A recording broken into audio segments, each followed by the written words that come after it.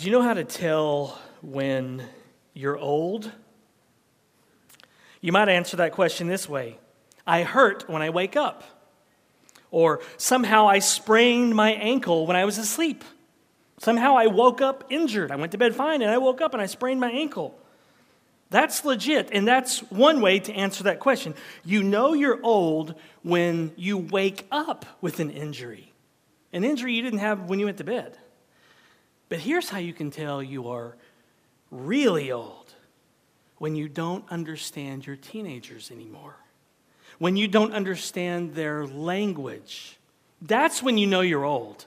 When they say things to you and you have no idea what they mean. For instance, if you say, "Want to go to Starbucks?" and they reply, "Bet." Bet?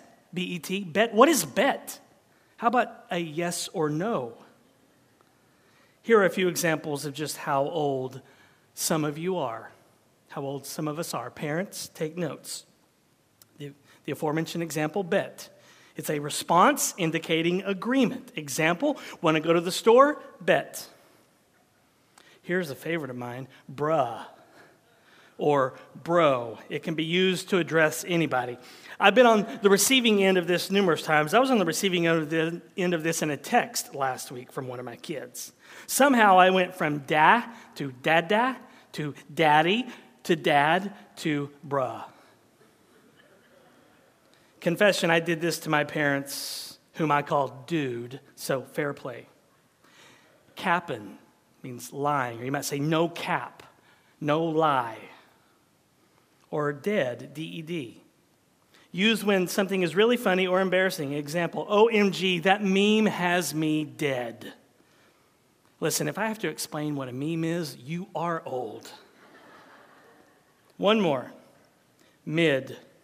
It's an insult meaning low quality or average. It derives from mid-tier, meaning not awful but not great. Example, the new Jurassic Park was mid. Hopefully today's sermon is not mid. Well, those are just a few words that can let you know if you are old. Okay, boomer? That's another one. All of this is proof that language shapes culture. Language, the words we use, shape culture. Language shapes culture at schools, at workplaces, social media, and even churches. And that's why we must be gospel fluent people. We must be fluent in the gospel if we are to create a true gospel community here at Grace. If we want a church culture of gospel plus safety plus time, then we have to know that we create that culture with language, with words. Ray Ortlund said, this is what our churches must be: gentle environments of gospel plus safety plus time. It's where we're finally free to grow. And that's what we're aiming for here at Grace. A gentle environment. Is that what you think of when you think of church? A gentle environment? Most people don't. A gentle environment of gospel plus safety plus time. Gospel, where you hear the good news all the time. Safety, where you're safe. You're free to confess your struggles and your sins. And then time. You're allowed time to grow and mature. You're not expected to mature as a Christian overnight. You're allowed time to grow, to flourish. And that means that you can never hear too much good news. You can never hear too much gospel. You can never hear too much about Jesus. You can never hear too much about Jesus and what he has done for you. So, when the gospel, which is good news for bad people, when it is the main focus of a church, it creates the gospel culture that church desperately needs. It creates an environment of freedom.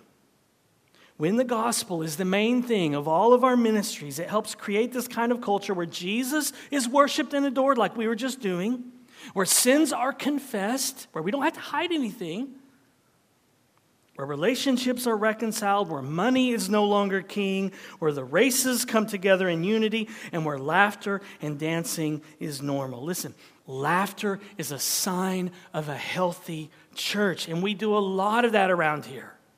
Our staff meetings are full of laughter. Deacon meetings are full of laughter. Your elders meet and we laugh a lot.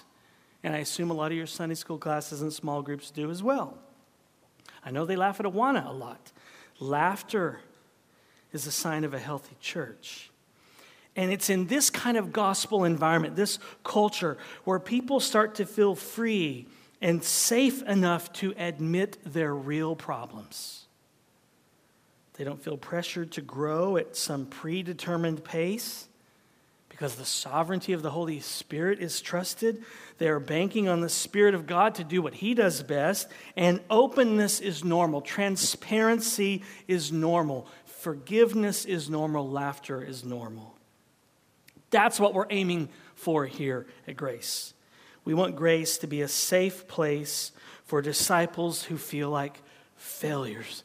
Do you ever feel like a failure as a disciple? Your pastor does. I don't know how that lands on you or not. You may think, well, you need to be fired. I feel like a failure as a disciple sometimes. I'm going to assume that you do too. This is a safe place for disciples who feel like failures. We want to be the place you come when you've failed. If you totally made a mess of your life, we want you here on Sunday morning. This is the place you should come when you've totally made a mess of your life. I hope you feel safe to confess your sins here, to confess your struggles, to confess your marriage problems. Listen, every marriage has problems. Every marriage is tough. Every married person in this room struggles to love the person sitting next to them. Okay, can we just get that out there so everybody knows your marriage is hard and so is that one and that one and that one and that one. It takes work, doesn't it? You are free to confess that to someone and say, would you pray for me because I'm struggling? You can confess here how you were afraid to share the gospel with an unbeliever when you had the opportunity. You're free here to confess how raising children is hard. Listen, your global outreach team met on Wednesday night, and we do a little prayer time. How's everybody doing? What's your prayer request? And all the parents said, parenting. Please pray for parenting. I need help. I need grace. Parenting is hard. Not to mention, you got to figure out what kind of language they're using. Listen, parents, you're not the only one struggling. Every parent is struggling. We want Grace to be a place where you can confess that. You can confess how you struggle with fear and anxiety and depression and pride and lust and worry, all of those things. And we want you to feel safe enough here to confess them and then find welcoming arms where people will pray for you and encourage you. Tell me, who wouldn't thrive in a church like that? Who wouldn't thrive in a place that's that free? We want this church to be a safe place where you can come in on Sunday, all beat up and warm out, messy hair, don't care, and say, tell me the gospel story again, because I blew it this week, and I need to hear it again. Tell me about Jesus one more time. A place, a church where we encourage each other with this good news, where we feel safe to share our struggles and concerns. A place, a church, a family that is not afraid to be real with one another. And we do that with language, with words, ultimately the words of Scripture. And we do it by being gospel fluent. In his book, Gospel Fluency, Jeff Vanderstelt says, to become fluent in a new language, you must immerse yourself in it and commit to practicing it over and over again. Becoming fluent in the gospel happens the same way. Gospel fluent people think, feel, and perceive everything in light of what has been accomplished in the person and work of Jesus Christ. Language shapes culture. It shapes a church culture. And the Apostle Paul knew this. It's why he's writing to the Colossian church. He wants them to know that the gospel they heard and believed is all that they need. Paul wants them to be fluent in this gospel. So he packs this letter full of all the benefits of the gospel that come from Jesus Christ to those who are in Christ. He wants them to be a gospel community. As he says in Colossians 3, let me read this for you. He says, put on then as God's chosen ones, holy and beloved, compassionate hearts, kindness, humility, meekness, and patience, bearing with one another. And if one has a complaint against another, forgiving each other. As the Lord has forgiven you, so you also must forgive. And above all these, put on love, which binds them together in perfect harmony. That's gospel community. Tell me, who wouldn't thrive in that kind of environment? The only way the Colossian church can do these things that Paul is asking them to do, the only way they're able to be these things and become fluent is by becoming fluent in the gospel. And it's the only way we will. We want to be a gospel community here at Grace. And I think by God's grace, we are. But we don't want to slack off, do we? God's Spirit has been working in our hearts. You sense that. New people come in and they tell me, I sense the Spirit of God here. I sense love here. There's something about this place. The Spirit is working because we're speaking good news to one another. It means we can text each other good news, DM each other, call each other, care for one another, forgive one another. All that Colossians 3 kind of stuff, that's what we want for Grace. And I think it's here, but let's keep going.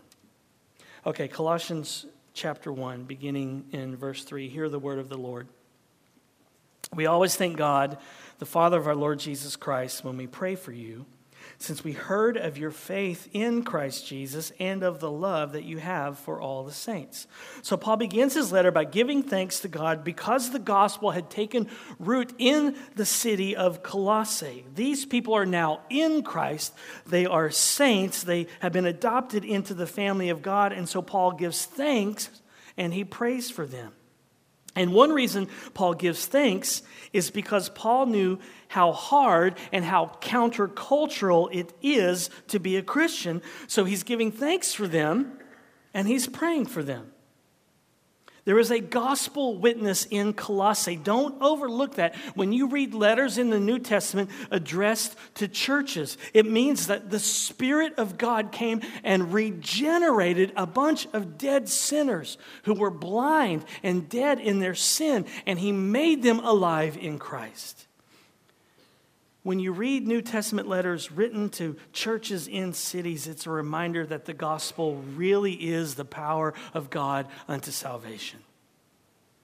These opening verses of Colossians are a reminder that you cannot stop the gospel at all. Its power. As noted theologian M.C. Hammer said, you can't touch this. You can't touch the gospel. You can't stop it from moving forward. No matter what kind of legislation is passed. Listen, the message of the cross is the most powerful thing in this world, and you carry that message as a disciple of Jesus on your lips. You can share it whenever you want, and God can awaken spiritually dead people. Think about that. How cool is that? You have the most powerful message on your lips. Don't ever get over that. Don't ever forget that the gospel is power, the power of God unto salvation. You simply share it, and God uses that to awaken dead people and unite them to Christ. That's it. You simply tell people, Jesus loves you. He lived and died for you. He rose again. He's coming again to judge the world. Will you believe? Boom. People are made alive. That's pretty easy, isn't it? We can all do that, can't we? Now, in verses 9 through 14, we'll see next week in detail what Paul was praying for the Colossians, but we now know why he prays what he prays. Paul prays for this little church because it is countercultural to be a Christian. Paul prays for the Colossians because he knew the hatred they would face as they shared the gospel and as they lived for God's glory as a church in the city of Colossae. Now, stop and think about how countercultural the church is. Think about how countercultural our church is. We're in California. We're not in the Bible Belt. You tell people in the Bible Belt that Jesus loves them and they're pagan, they'll say, I know that. That's pretty cool. That's not the case here in California, is it? Think how countercultural we are as a church in California. But think how countercultural the church is as God's people. We value human life. We are against abortion. We value marriage as a God-given gift between one man and one woman, and that's it. I'm sorry, that's it. One man, one woman. We value that. That's countercultural. We believe human beings are made in God's image as male and female, and whatever gender you are when you are born is your gender. So we hold to many countercultural beliefs as the church. We believe things that may get you canceled. We believe things that might get you fired. We believe things that might land you in jail one day. So let me ask you, when's the last time you thanked God that Grace Baptist Church is here in Santa Maria, California? Because this section of California is dark. The ground is hard for the gospel. I've shared these statistics many times before because I want to keep them in your mind. According to the Barna Group, the Central Coast is ranked number two in the U.S. on the never churched list. A list of cities where the highest number of people are that have never, ever been to church. In all the cities of the U.S., the Central Coast is number 2. We have West Palm Beach, Florida, Pierce, Florida, 17%. And then there we are, Santa Barbara, Santa Maria, San Luis, 16%. 16% of the people who live on the Central Coast have never been to church once. Let that sink in. It's roughly 115,000 people or so. That's sobering. The Central Coast is a mission field. In all of America, we are the number 2 city or region here that is full of people who have never been to church once in their life. Here's another sobering truth. We're also ranked number 9 on the top post-Christian cities in America. So there are 8 spots up in the northeast, there's 1 in the northwest, and then there's us on the Central Coast. So 54% of our population is post-Christian. It means that they don't have a biblical worldview. They don't know anything about the Bible. They've never been in church. They don't know who Adam and Eve are. If you bring up Adam and Eve, they're like, who is that? Who are they? Do they have a reality show or something? Who are they? They think Jesus is a cuss word. They're lost and they're blind. They can't see God's glory. They don't even know God's glory exists. And Jesus put you here so you could tell them the good news that God loves sinners. Jesus placed you here as a missionary on this mission field.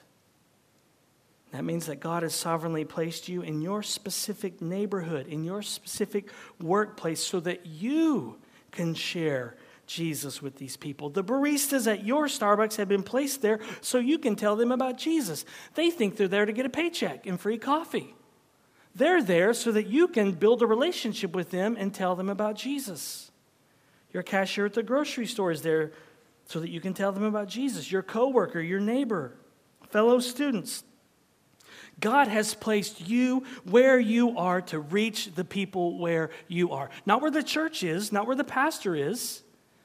God has placed each one of us where we are so that we can reach the people where we are. And the devil does not want you to do anything about these statistics at all. In fact, the devil hates everyone in this city. Think about that. Satan hates every single person in this city. He hates your neighbors, he hates your coworkers, and he hates you, and he wants to dull you to these statistics so that you don't do anything about it. Why? Because the devil knows that the gospel is the power of God unto salvation. The question is, do we? Do we believe that? You know, we might be surprised at what happens when we share the gospel with people. I mean, people are blind, they're dead in sin, but you never know what they may be thinking about. You may share Jesus with someone and they might reply, I always knew there must be a God out there like the one you described. Or they might say, I don't believe that the things you described are true, or that the merciful, kind God that you described is real. I don't believe that. But then you can say to them, but don't you wish that you did? Don't you wish you did believe in a merciful, kind God who forgives sinners? This is the message we want to take to our city, to share the good news of the merciful, kind Jesus of the Bible, who's offering amnesty to everyone if they would turn and trust in him. And then when you share the gospel, you might hear things like this too. I don't want to go to church because the church is full of hypocrites. I've told you this before, what to say when they tell you that the church is full of hypocrites, you tell them, no, it's not full of hypocrites. There's actually room for more. You want to join? And so Paul prays for the Colossians, but he gives thanks because the gospel came to town. Epaphras planted this church in Colossae, and the gospel started spreading, and Paul heard about all the Holy Spirit was doing in this little church plant.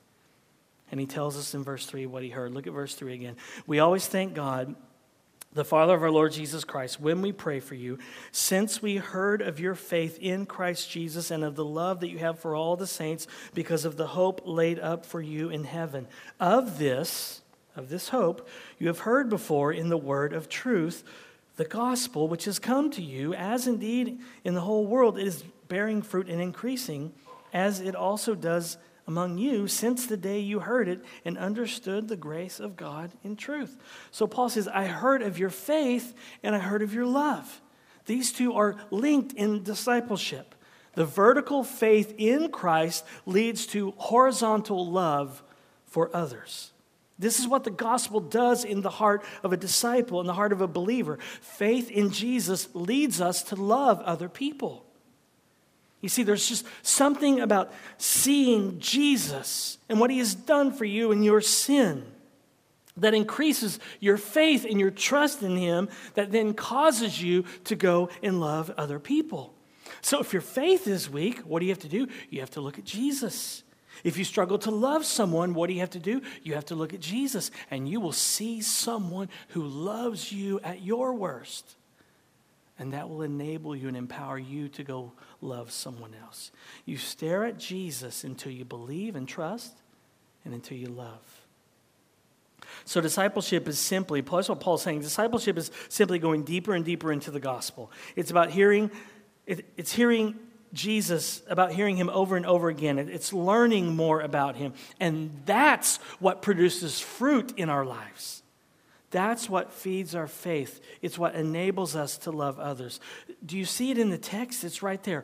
Growth in sanctification, growth in Christ-likeness, growth in holiness comes from hearing the gospel, hearing good news. Fruit comes from hearing the gospel.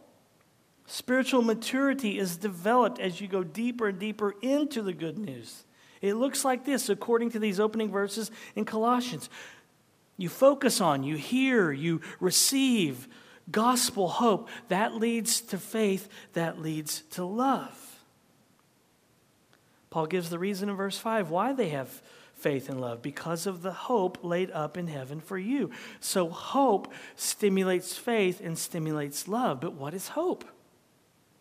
Well, biblical hope is certainty. It's not wishful thinking like, I wish the Cowboys would make it to the Super Bowl. That's wishful thinking. That's a pipe dream. Biblical hope is certainty. It's not wishful thinking like, I just hope this happens. It's something that's solid. It's secure. There's no uncertainty at all. The timing of the hope is uncertain, but the reality of it is sure. Alec Motyer said, in earthly terms, hope is certainty of time, uncertainty of event. Like, I hope it will be fine tomorrow. In the Bible, hope is uncertainty of time, certainty of event. Biblical hope says, I don't know when it will happen, but I do know that it will.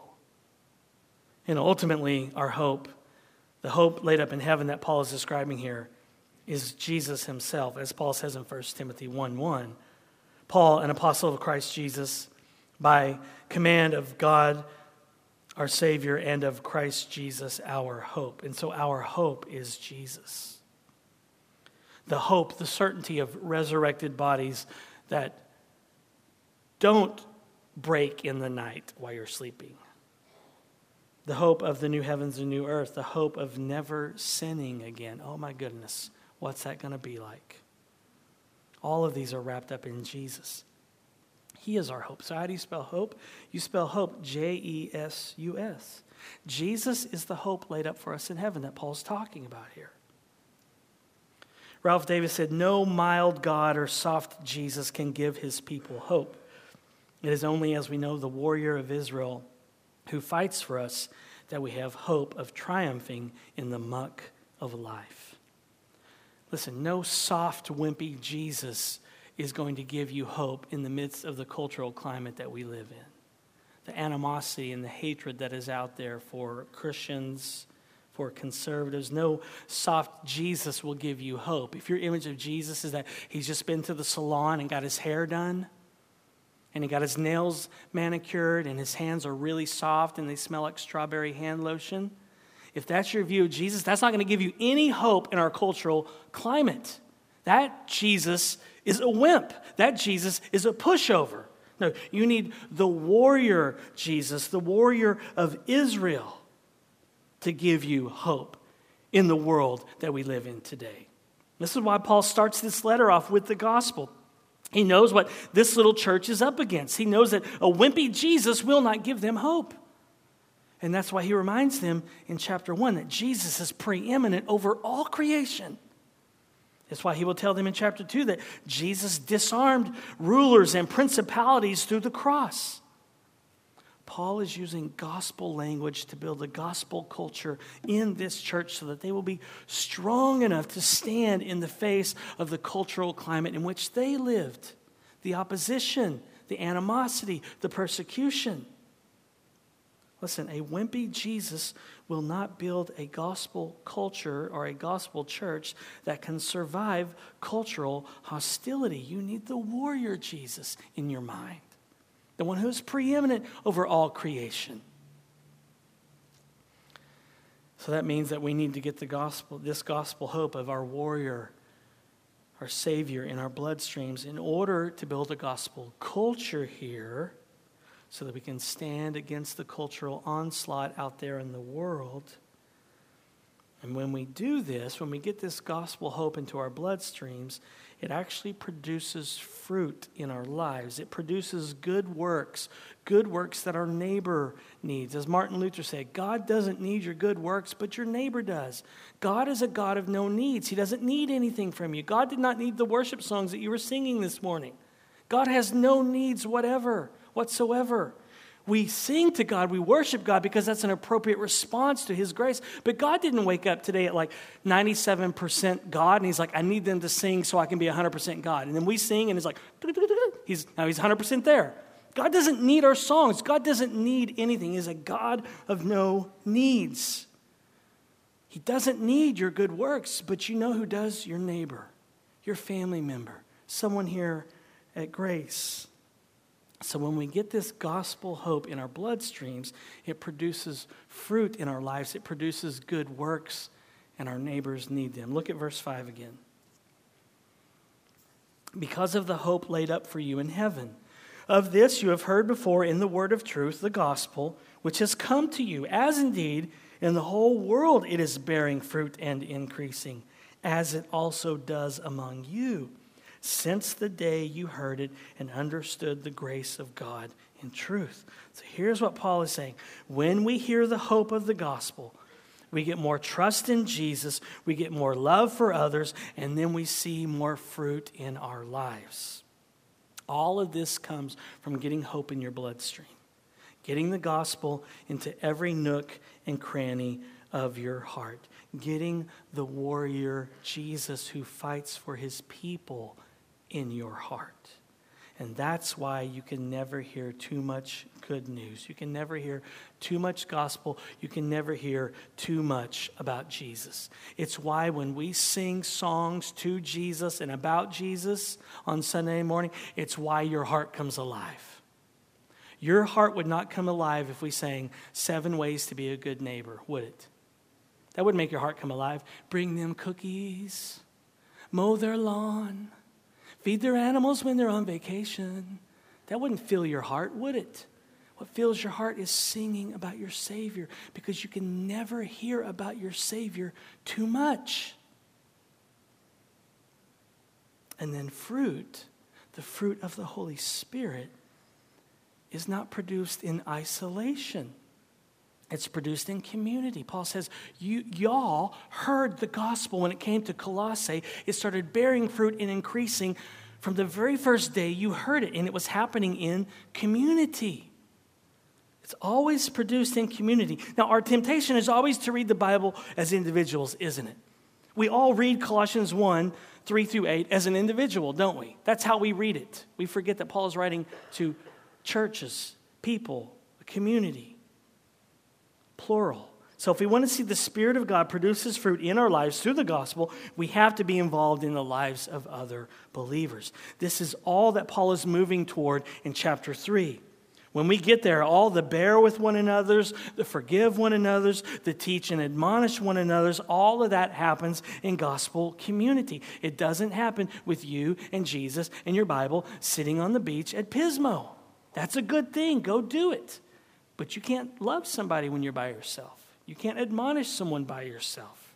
You cannot forgive someone by yourself. So let me encourage you once again. If you're not connected to people here, if you're not involved, get involved here at Grace. Don't just come to the service and then leave. The music's good, the preaching, Listen, you can get better preaching on the radio, okay? I'll admit that. Alistair Begg is a better preacher than I am. If you're just coming for good preaching, my goodness, your bar is low. There's better preaching on the radio. Come and hear the Word of God. The sermon may be mid, but the fellowship is sweet. So come and join a Sunday school class, a small group, a Bible study if you haven't. Get connected so that the Spirit of God can bear His fruit in your life through His gospel for the good of your neighbor and for His glory. Let me say it again. Get connected here in this church community so that the Spirit of God can bear His fruit, increase His fruit in your life through His gospel for the good of your neighbor and for His glory. One way that you can get connected is to sign up for a few emails that we send out every week. There's a little connection sheet in your worship bulletin. If you've not given us your information, please fill this out. But at the bottom, you'll see that we have 3 emails that you can sign up for. There's a prayer chain if you'd like to know how to pray for people. Those go out at random times. We don't get a lot of these. We're not going to bombard you. We have a newsletter that comes out once a week, and then we have a daily devotional that we send out Monday through Friday. That's all centered here about what we do on Sunday morning. The devotionals and everything is all centered. We want you, it's like take-home theology. It's take-home church. We don't want to just come on Sunday morning, hear something, and go about our life. We want to remind you of what we talked about on Sunday morning. And so we send a devotional out so that you can read every day to be reminded of what you heard here on Sunday morning. And that's one way that you can feel connected to people here at Grace, is to sign up for those emails. And when you do that, and when you get involved in classes and different things, you will see the Spirit of God working in your life. You'll probably be surprised at how wonderful it is. Well, this is what the Colossians did. Paul tells us that the Colossians in verse 5, they heard. In verse 6, they heard. So they heard the word of truth and the grace of God in truth, Paul says. So Paul's just speaking about the gospel here. He says gospel, he says word of truth, he says grace of God in truth. That's all the gospel. Last week we saw what God's grace is, the grace of God in truth. If you weren't here, you can go back and listen to that sermon. We unpacked God's grace, but notice that Paul calls the gospel here the word of truth. God's word is the only truth that you can rely on. You can't rely on your feelings. You can't rely on what you read on Twitter or what somebody else says about some issue, gender, sexuality, marriage, whatever. God's word is the only truth that you can rely on. And the Colossians needed this reminder.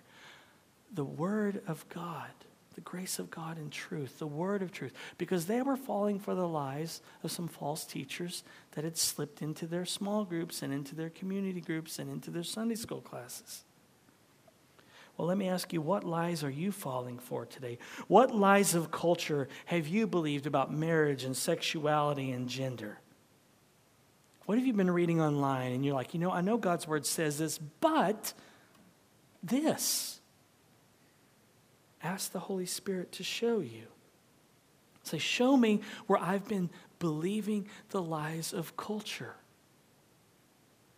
You could pray Psalm 43. Send out your light and truth and let them lead me to your holy hill, and then I will go to the altar of God, to God my exceeding joy. One translation is, to God the giver of ecstatic joy. You pray, send out your light, because I'm in darkness. I'm surrounded by darkness, the darkness of my own thoughts, the darkness of what I read on social media. I'm surrounded by darkness. Send out your light and send out your truth, because I'm surrounded by falsehood. I'm believing lies. Send out your light and truth and let them lead me to you, to God my exceeding joy. There's a lot of talk about revival, right, in the last week or so. You want revival to come to your life, you pray Psalm 43. Send out your light and your truth and let them lead me to your holy hill, and then I will go to the altar of God, to God my exceeding joy. Okay, well, let's look at verse 7. Where did they hear this good news? Paul says in verse 7, just as you learned it from Epaphras, our beloved fellow servant, he is a faithful minister of Christ on your behalf and has made known to us your love in the Spirit. So Paul says they learned the gospel from Epaphras. They heard it. He says 2 times they heard it, and then he says they learned it. That's discipleship right there. You hear the gospel, and you learn about the gospel. We have lots of opportunities for discipleship here, so I hope you get plugged into one of them, one of the many here at Grace, because we want to stay busy making disciples. We want to disciple you so that you know how to go and disciple others and be involved in that. It's hearing and it's being taught. Besides the Sunday morning sermon, in what ways are you hearing and being taught here at Grace? Don't miss out. Get involved. But Paul also heard that the gospel had borne fruit in Colossae, so they should understand that it's genuine, it's real. Like, they've seen the fruit of the Spirit in their lives. And Paul's saying, what you heard from Epaphras is truth. It's the grace of God and truth. It's the word of truth. Therefore, the false teaching that was spreading through their church should be cut out. They're saying, well, we know what you've heard from Epaphras, but you also have to do these things. And Paul is saying, no, you heard the word of God in truth, the grace of God in truth, and you heard the gospel, and it's been bearing fruit in your life. Can't you see it? This is the real deal. You don't have to do these things. You just keep believing this. What Epaphras taught them is the real deal, the real gospel of the real Jesus, because it produced faith, love, and hope in their church. And so Paul's basically saying, don't you see what happened when the gospel came to town? How it changed your life? How there's fruit in your life now that's increasing? And then Paul says it produced love in the Spirit. This is not a natural thing that you can just conjure up, love in the Spirit. You cannot chalk up love if you're a loving person. You can't just chalk it up to your personality or your Enneagram number. It takes the Spirit of God to love people because we're just too selfish, aren't we? Right? It takes the Spirit of God to love your spouse who you love, right?